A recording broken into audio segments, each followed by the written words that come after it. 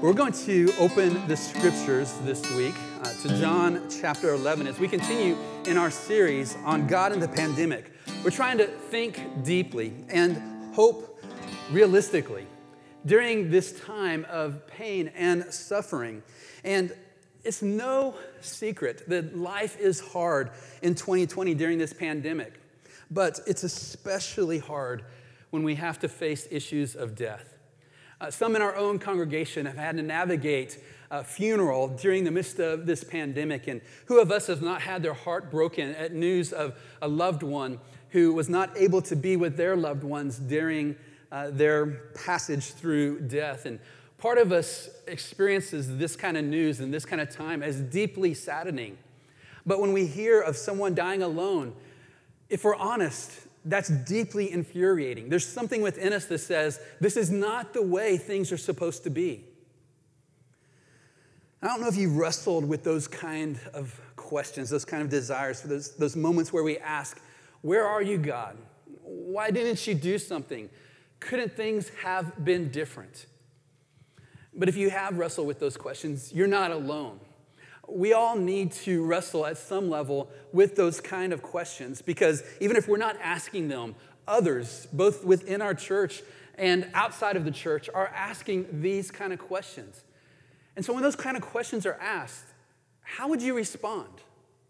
What would you say? What could you say when someone says to you, where is God in the midst of this? Why didn't he do something? There's a scene in the recent film Selma in which Mr. Cager Lee is at a morgue looking at the body of his grandson. Jimmy Lee Jackson had been marching in a peaceful protest in Selma, and he was shot twice in the stomach by an Alabama state trooper. And in this moment of weightiness, as he mourns the loss of his grandson, Dr. Martin Luther King comes to speak with him. And he meets him there and takes a moment as he grabs hold of his hands and looks at the body of Jimmy Lee.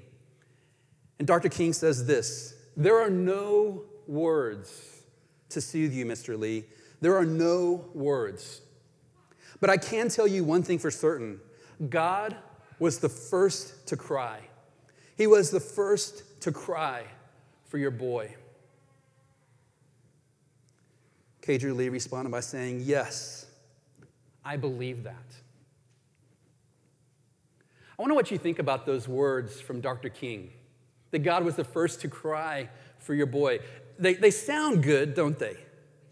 It sounds like something that could be said in a moment like this. But here's the question. How do we know? How do we know that God would grieve over the death of a person? I want to invite us today to look at a time in the life of Jesus in which he approached the death of one of his loved ones with both grief and rage. And in this passage, we're going to see how we know that God would weep with us as we experience death, as we see loved ones going through that place of death. And it's going to transform not only our image of who God is, but it's going to help us to understand and reframe and rethink how we think of death itself as we see Jesus approaching the tomb of one of his friends. And so we're going to call our study today, When Jesus Wept. We're going to look at a lengthy passage in John chapter 11. And so if you have a copy of the scriptures and want to turn there, go for it. We're going to have it on the screen behind me as well. And let me just say, if you know this event, if you know this episode in the life of Jesus, I want you to pretend like you don't know. Look at it with fresh eyes as we walk through and try to imagine the emotion that people are feeling, the questions that would arise in people's minds as they try to figure out what is going on. And even as we see those closest to Jesus wrestle with this moment of grief and profound sorrow and wonder what Jesus is doing, I want us to find ourselves walking this journey with them.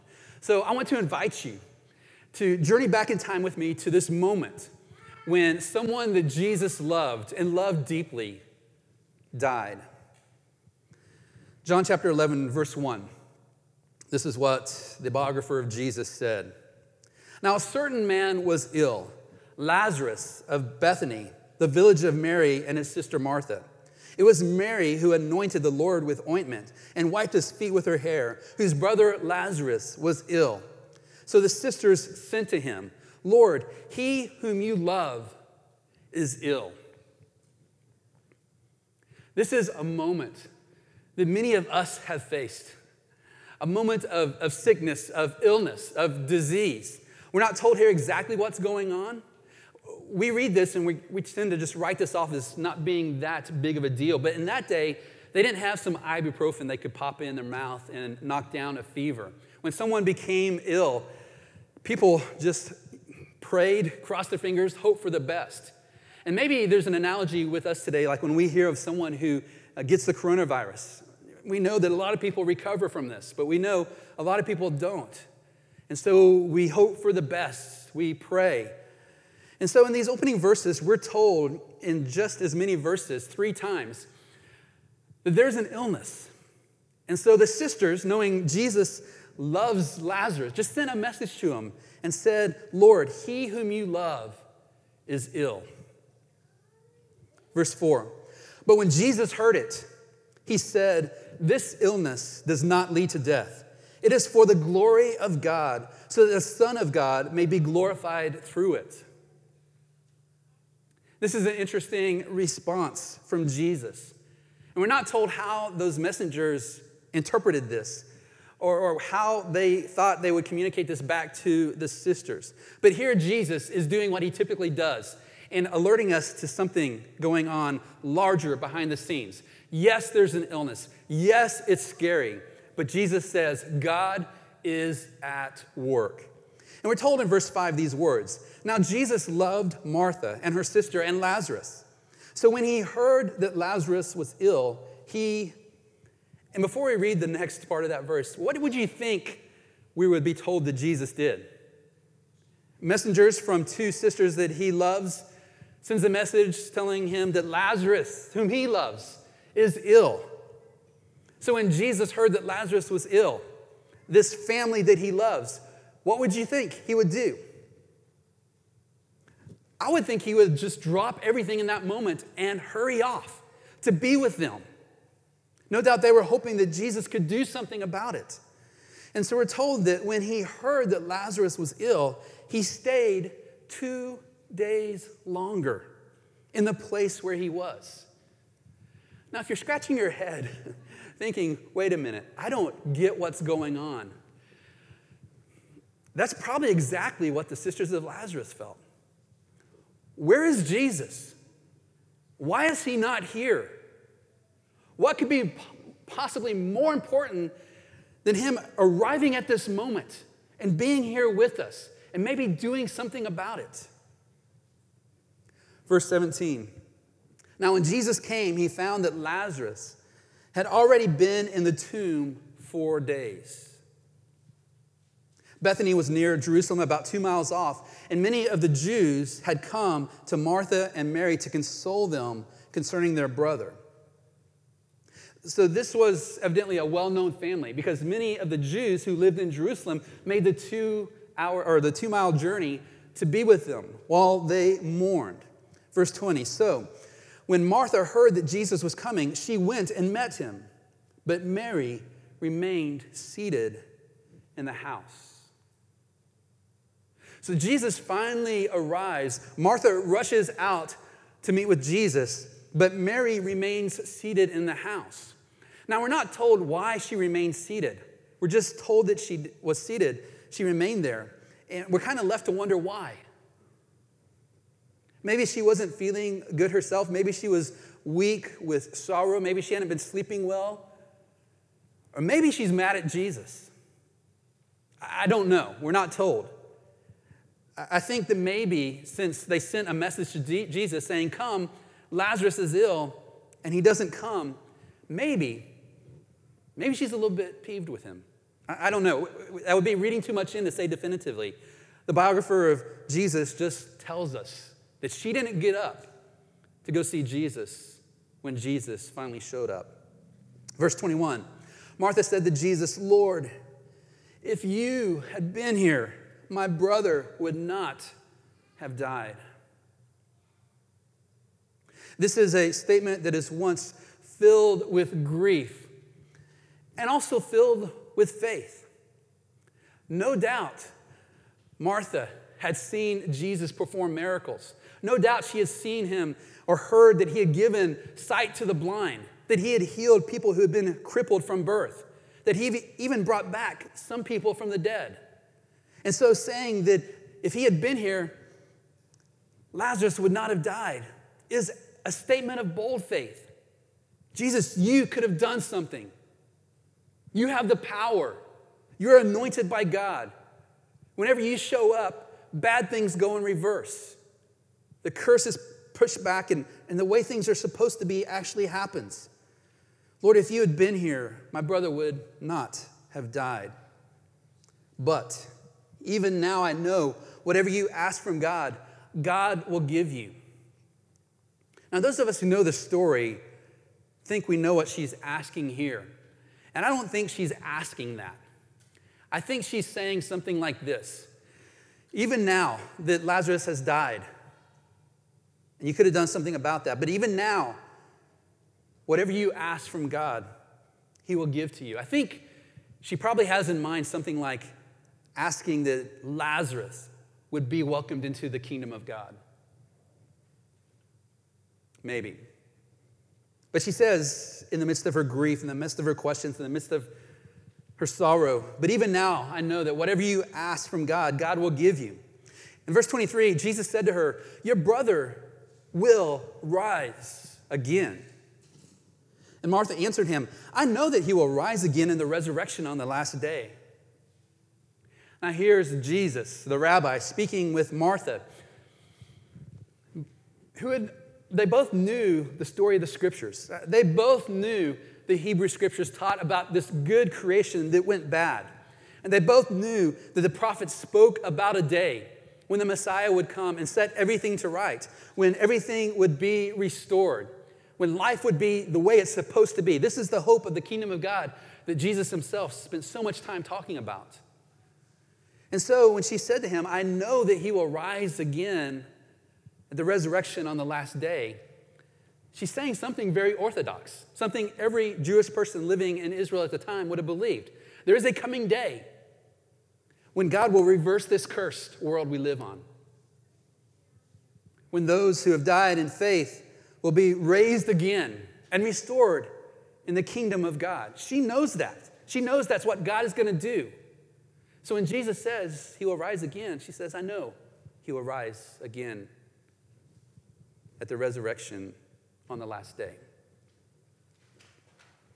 Jesus said to her, I am the resurrection and the life. Whoever believes in me, though he die, yet shall he live. And everyone who lives and believes in me shall never die. Do you believe this? Those of us who have read the Gospels and have maybe heard this teaching of Jesus before can sometimes miss the impact that this might have had on anyone who would have heard it. For Jesus to say, I am that resurrection, that day that you hope for, in which God will set this world to right and restore all things at the resurrection, I am the resurrection. What a powerful statement. Only God can bring about that resurrection on the last day. And yet Jesus is saying, I am the resurrection. But he also tells her, I am the life. I am the life of that kingdom. I am eternal life. What a bold statement for him to say. God is the author of life. God is the one who can grant eternal life. And here Jesus is saying, I am the resurrection. I am life. Do you believe this? Jesus asked her. Verse 27, she said to him, yes, Lord, I believe you are the Christ, the Son of God, who is coming into the world. This is a statement of faith. We're not told by John if she said this kind of matter-of-factly, like she's checking a Sunday school answer, or whether she was buoyed by this understanding. We're just not told. She simply says, yes, Lord, I believe you are the Christ. You're the Son of God. You're the one who's coming into the world. This is a statement of belief, but she still has a dead brother. Verse 28, when she had said this, she went and called her sister Mary, saying in private, "The teacher is here, and he's calling for you." And when she heard it, she rose quickly and went to him. For whatever reason, Mary had stayed back and not went out to talk to Jesus. Now she's ready. Verse 30, now Jesus had not yet come into the village, but was still in the place where Martha had met him. When the Jews who were with her in the house, consoling her, saw Mary rise quickly and go out, they followed her, supposing she was going to the tomb to weep. Now when Mary came to where Jesus was and saw him, she fell at his feet, saying to him, "Lord, if you had been here, my brother would not have died." These are the exact same words that her sister Martha had said to Jesus, which leads me to believe they probably said this over and over again in the wake of the death of Lazarus. If only Jesus had been here, he wouldn't have died. So she comes before Jesus, falls on her face at his feet, weeping, eking out these words in sorrow, in grief, at what could have been if only Jesus had come. But what's interesting, even though she says the same words that Martha said, Jesus doesn't respond the same way. He doesn't give her a hook, a statement to sink her teeth into. He doesn't say to her, "I am the resurrection and the life." Instead, we're told in verse 33, when Jesus saw her weeping, and the Jews who had come with her also weeping, he was deeply moved in his spirit and greatly troubled. I don't know what comes into your mind when you hear the word weeping. I was talking with my wife yesterday about the connotations this has in English. I tend to think of someone kind of quietly crying, maybe keeping to themselves, trying to stop. She told me that weeping is synonymous with crying. It can be ugly crying or something like that. There's an elasticity to that word. But in Greek, the word carries much stronger connotations. This isn't someone just quietly weeping, washing away tears. The best translation for it would be wailing. Loud groans coming from the core of her being. When Jesus saw her wailing, and the Jews who had come with her also wailing, he was deeply moved in his spirit and greatly troubled. This word, deeply moved, is a tame English translation. It really means moved with indignation. Jesus is angry. Greatly troubled can be translated, he troubled himself greatly. He allowed himself to be greatly troubled. In other words, Jesus, in this moment where everyone is wailing around him, allows himself to be moved with deep anguish and enters into this moment of weeping. Jesus said, "Where have you laid him?" And they said to him, "Lord, come and see." Jesus is experiencing deep emotion in this moment. He's seeing the brokenness of Martha and Mary and all these people wailing because death has been victorious. Death has robbed them. And so he says, "Show me where he's laying." And they said, "Come, Lord, and see." So in our minds, imagine them going to the tomb where Lazarus has been for 4 days. And we're told in the very next verse, Jesus wept. Jesus wept. It's that same idea. We need to see Jesus standing at the tomb of Lazarus, bursting into tears. He allows himself to be affected by this moment of grief and sorrow. And I don't know about you, but I'm so thankful this verse is here.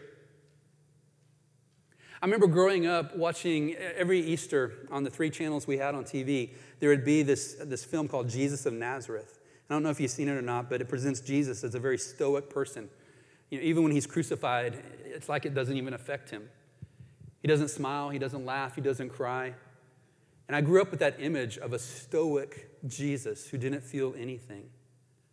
But the scriptures tell us that Jesus felt deeply, that Jesus wept. And I don't know about you, but I need that sometimes in my life. I need to know that Jesus wept at the same kind of things that I weep about. So Jesus burst into tears. Why? Because grief is an entirely appropriate response in the wake of death. It is. Even though death is normal, it's not the way it's supposed to be. Even though it happens all the time, every day, around the world, it's ordinary. But it's not the way it's supposed to be. And so Jesus, in weeping in this moment, gives us permission to weep in those moments as well. There's something fundamentally broken and messed up about this world. Death is seen as an intruder of God's good creation. Jesus teaches us to view death as the enemy of creation, your enemy. And as we said before, and we'll say again, this quote from H.B. Charles, "For the record, there is nothing spiritual about acting as if life does not hurt when life hurts." In this moment at the tomb, life hurts. Jesus allows himself to feel the sorrow and the grief of life hurting those he loves. And so Jesus grieves deeply for those who suffer grief. Jesus suffers deeply for those who suffer grief. Now, my friends, in seeing this episode where Jesus weeps, we're not meant to just say, oh, he was a deeply empathetic guy. I mean, no doubt he was. I think he was probably the most empathetic person who's ever walked this planet. But I think we're meant to see something else, something that philosopher Peter Kreeft from the University of Notre Dame once said. Jesus is the tears of God. He has come to earth to taste our sadness. He enters into this moment of grief. And if we believe what the scriptures lead us to believe, that Jesus is God himself in the flesh, God himself in the flesh weeps at the tomb of Lazarus. As Isaiah said, surely he has borne our griefs and carried our sorrows. In fact, we just sung this a few moments ago. He took our sin and our sorrow, and he made them his very own. These beautiful verses, Jesus wept, are meant to enable you to deeply identify with this man of sorrow, to see that he deeply identifies with us. I love what Tim Keller said in his booklet, The Grieving Sisters. He said, "Here you have deity, that is God, joined to human vulnerability. His love pulls him down into weeping. Despite his claim that he is the resurrection and the life, that he is God, he responds to Mary this way because he is fully human as well. He is one of us. He feels the horrific power of death and the grief of love lost." And so, that's why we're told in other places that we are called to weep with those who weep. Jesus himself wept with those who wept. And let me just say this. How do I want to put this? Some of us, I grew up stuffing my emotions. I grew up fearing that a loved one of mine would die and I would not cry at their funeral. I don't like what grief does to me. I don't like how it feels like I'm out of control. And so some of us have become masters at beating down those emotions of deep sorrow and grief. Some of us refuse to cry. My friends, what I want you to see, hopefully, from this, is you can't be more spiritual than Jesus. And if your humanity is broken in such a way that you can't cry, that's something that we need to work on. That's something you need to be freed from. Because it's entirely appropriate to weep sometimes. And it's entirely appropriate to weep with those who weep. Now, I asked you at the beginning of our time together, if you know the rest of this story, to pretend like you don't know it. I want you to recall the rest of the story for just a moment. Jesus is weeping, even though he knows in just a moment what he's about to do. He knows that in just a matter of moments, everyone is going to be blown away and amazed and worshiping God. But Jesus takes this moment to grieve and to weep. Verse 36, so the Jews said, see how he loved him. They look at the grieving Jesus and said, see how he loved Lazarus. But some of them said, could not he who opened the eyes of the blind man also have kept this man from dying? I don't know about you, but I'm so glad these two verses are here back to back. We know Jesus loves us and loves us deeply. That's part of the good news of the gospel.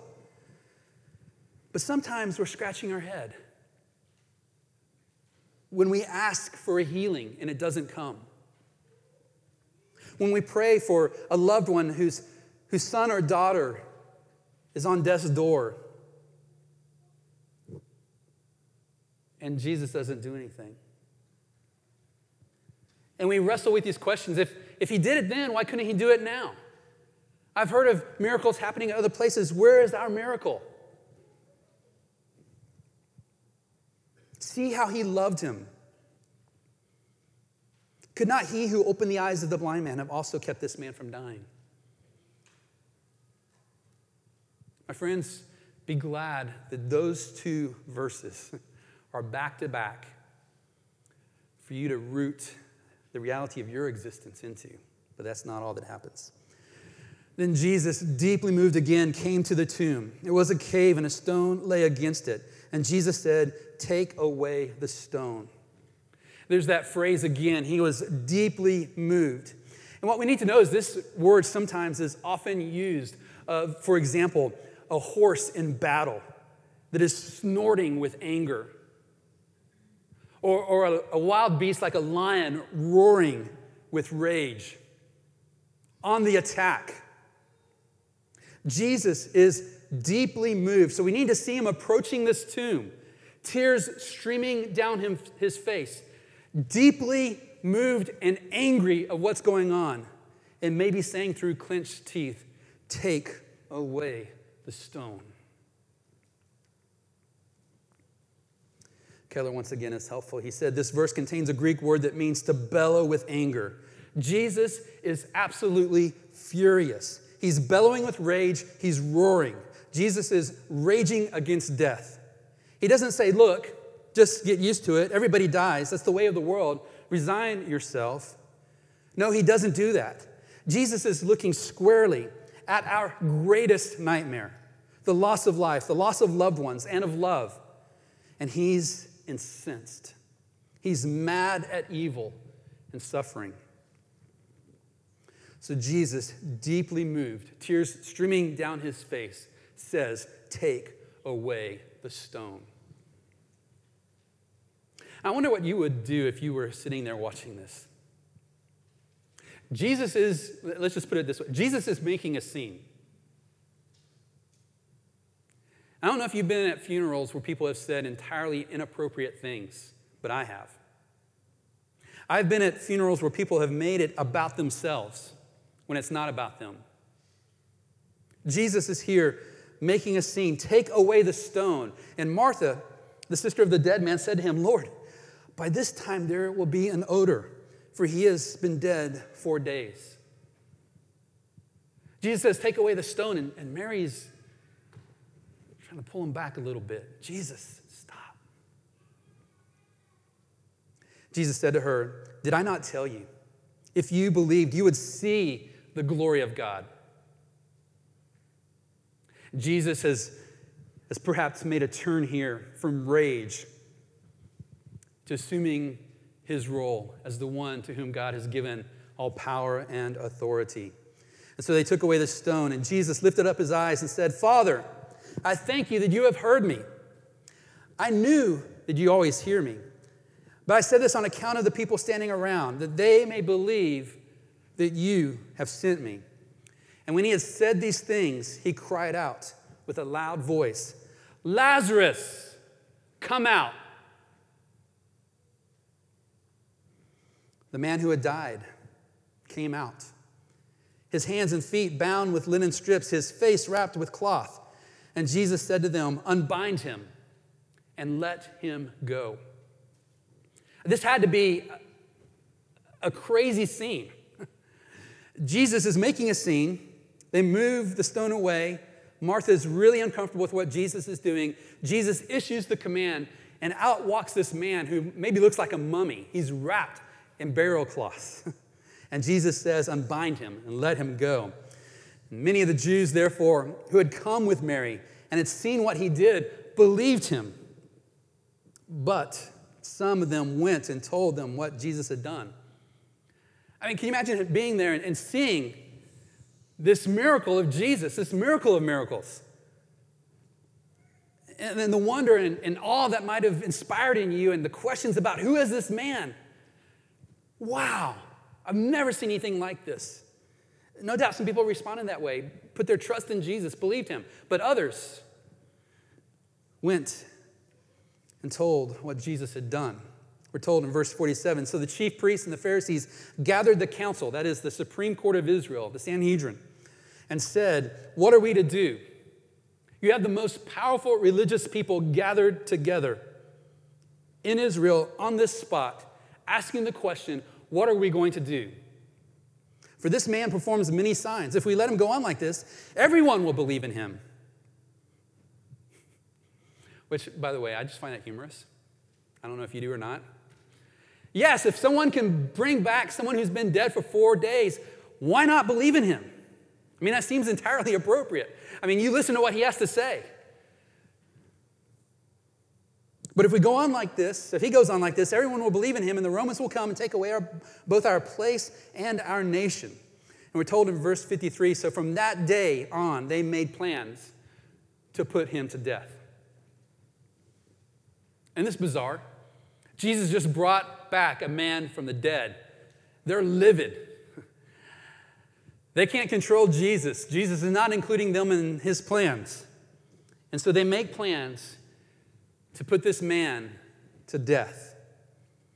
We're told in the Gospel of John, Jesus goes into hiding for just a moment, a few moments actually, as Passover is approaching.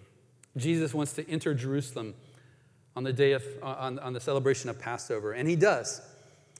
He enters at the beginning of the week riding on a donkey to the cheer of crowds, but by the end of the week, he was beaten and nailed to a cross.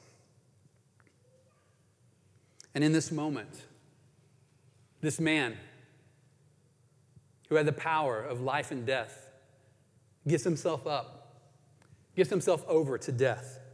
Keller, once again, is helpful. He says, the witnesses said about Jesus, see how he loved Lazarus. But really, we must behold now how he loves us. He became human, mortal, vulnerable, killable, all out of love for us. Jesus allowed himself, just like he allowed himself in the moment to enter into the grief of that situation where Lazarus was dead and his sisters were grieving and the Jews were grieving. Just like he allowed himself to enter into that moment, he allowed himself to be nailed to the cross, where the rich and powerful thought they won. But in this moment, God laid upon him the sins of his people and made atonement for them. Just over a month later, Peter, who had deserted Jesus, who fled when he was arrested because he thought that he would end up crucified as well, marched right back into Jerusalem, the place where they crucified him, and said, you denied the holy and righteous one and asked for a murderer to be granted to you. And you killed the author of life, whom God raised from the dead. To this, we are witnesses. You killed the author of life.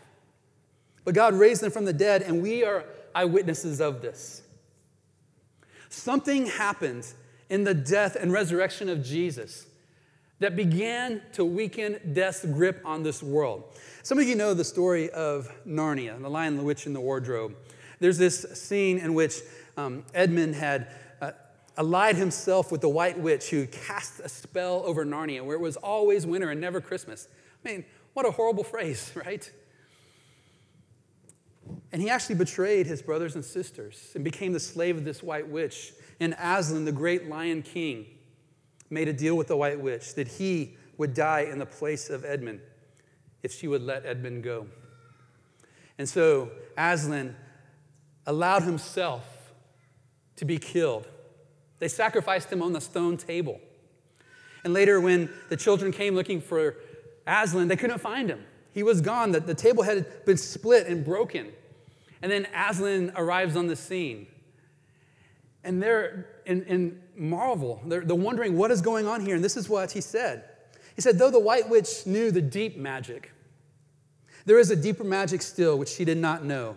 That when a willing victim who had committed no treachery was killed in a traitor's stead, the table would crack and death itself would start working backwards. My friends, this is exactly what happened in the crucifixion of Jesus. The righteous one died in the place of the unrighteous. And when he rose again from the dead, that tomb opened up and he went out. Death itself started working backwards. That's why Peter would say God raised him up, loosening him from the pangs of death because it was impossible for death to keep its grip on him. He would go on and say, and now, brothers, I know you acted in ignorance, as did your rulers, but what God foretold by the mouth of all the prophets that his Christ would suffer, he thus fulfilled. Repent, therefore, and turn again, that your sins may be blotted out, and the times of refreshing may come from the presence of the Lord, and that he may send the Christ, appointed for you, whom heaven must receive until the time for the restoration of all things about which God spoke by the mouth of his prophets long ago. Here Peter is telling those very people who crucified Jesus to turn, to repent. That God would forgive. The times of refreshing would come. And God will send back the Messiah, the Christ, the Lord Jesus, whom heaven has received until the restoration of all things. And so, my friends, Jesus says, I am the resurrection and the life. Whoever believes in me, though he dies, yet he will live. And everyone who lives and believes in me shall never die. Do you believe this? And hopefully we all say, like Cager Lee said, yes, I believe that. My friends, we don't have all of our questions answered. We don't know why God answers some prayers and not others. We don't know why sometimes pandemics break out and plagues break out. We got some answers, but not all the answers. But we have the answer for the one question we need to know. And that is, does God care? Does he weep? And Jesus says yes. Jesus is the tears of God. Let me just read to you this one quote from N.T. Wright following Jesus. I think this is really keen. He talks about Calvary, which is the place where they crucified Jesus, and he said, without Easter, Calvary was just another political execution of a failed Messiah. Without Easter, the world is trapped between the shoulder shrug of the cynic, the fantasy of the escapist, and the tanks of the tyrant. Without Easter, there is no reason to suppose that good will triumph over evil, that love will win over hatred, that life will win over death. But with Easter, we have hope, because hope depends on love, and love has become human and has died, and is now alive forevermore, and holds the keys of death and Hades. It is because of him that we know. We don't just hope, we know that God will wipe away all tears from our eyes. And in that knowledge, we will find ourselves to be Sunday people called to live in a world of Fridays. My friends, Jesus says, I am the resurrection and the life. If you believe, you will see the glory of God. And so let our hearts respond by saying, yes, Lord, I do believe. You are the resurrection and the life. And when we respond by faith that way, we can be confident that one day Jesus will say to death, unbind him, unbind her, let them go. Because on that last day, the day of the resurrection, the day in the restoration of all things, Jesus will say to death itself, unbind my creation, let it go. And it will be rebirth and resurrection freedom from here on. So my friends, trust in Jesus.